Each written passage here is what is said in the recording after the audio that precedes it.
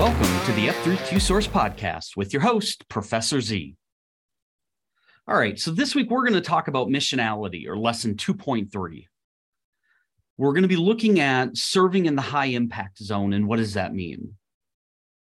I want to encourage you to spend some time in the lesson, which will be linked to this podcast, because there's a significant amount of expansion that is given to us and I know is going to impact us each just a little bit differently. But what I want us to focus on is how we can identify, recognize our comfort zone, and expand on it. Expand on it so that our influence, which was lesson 2.2, but that our influence can then continue to grow. I want to highlight a quote in our lesson that was noted or credited to Oprah. Yes, Oprah Winfrey, where she said, "I believe that one of life's greatest risks is never daring to risk. In other words, the fear and selfishness that keeps a man from trying new things leads him to risk not being all he could be and failing to help the world all that one could." You know, as we think about those areas, and we've talked about this in previous webinar or podcasts, what are those things that give you passion? What gives you energy? What does your high impact zone look like? We all have one, but how do we leverage it? How do we build on it? You know, coming from a team perspective, and we talk about how we can influence. I've heard pushback at time of, well, when you talk about a high impact zone or doing what you love, you almost have to isolate yourself to really become proficient and perfect it. And I completely disagree with that. And let me tell you why. I recently had an opportunity to spend some time at the Air Force Academy learning from their leadership about how they define a leader of character. I want to share those lessons with you because I thought they fit so well to this idea of missionality. So there's three main elements around their definition of a leader of character. And it's somebody who lives honorably. They consistently practice the virtues embodied in their values. Now, it goes on to list the values of the Air Force, but really what we're talking about is making sure that our behaviors align with those things that we hold true, the things that we hold closest to us. For the Air Force, they have 9 virtues, and those are honesty, courage, accountability, duty, loyalty, respect, and mission, discipline, and teamwork. So again, the first point of this is to live honorably. The second is to lift others to their best possible selves.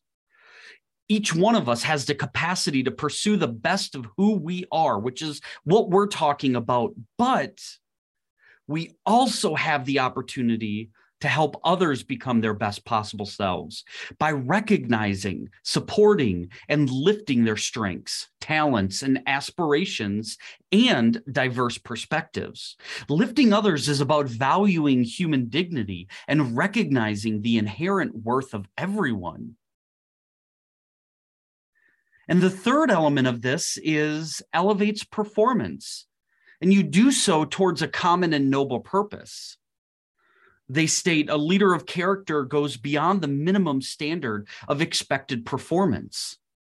You know, in connecting this back to our lesson of missionality, if we only allow ourselves to never take a risk, to never really push ourselves and just stay in that area where we can learn a little about a lot of things, when instead we should be focusing on that high impact zone and becoming experts in that. When we focus on that, we're only going to be able to achieve that minimum standard of expected performance. Instead, we have to go beyond that so that we can transform how things are done. Those who elevate performance, they focus on a common good instead of self-interest, always striving to be better. A leader of character continually seeks to improve. Again, a direct connection to what we're talking about this week with missionality. Again, regardless of your branch where you served, if you did, I think there are 3 things here from the Air Force Academy that we can leverage and connect right back to our lesson of missionality. Ultimately, we have that opportunity to define. We have an opportunity to be of service to others in our high impact zone. To live right, a high impact man must exert the majority of his efforts to serve within his personal high impact zone, the boundaries of which are defined by your mission. And again, mission is the course of action taken to achieve an articulated purpose. Now, we do this through preparedness.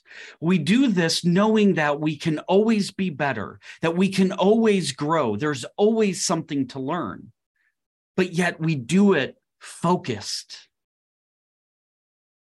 I want to call out, and I'm going to ask you to go and read this, but there are 4 reasons why we have to make sure that we're working within our high impact zone. And I'm going to let you read those. And the 4 reasons, I'm just going to give you the top, are that you're going to disappoint the asker. You're going to deny service to his own daffodil. He will box out the right him. And ultimately, it'll be a joyless experience. Again, I want you to go back and spend some time in this because it's going to come to value. It's going to come to life through your lens. So I want to remind you, as we're thinking about how we can build on our influence, to identify and define your high impact zone. Where can you provide the highest levels of influence, the highest level of service to those in your care? I want to thank you for listening to this episode of the F3 QSource podcast.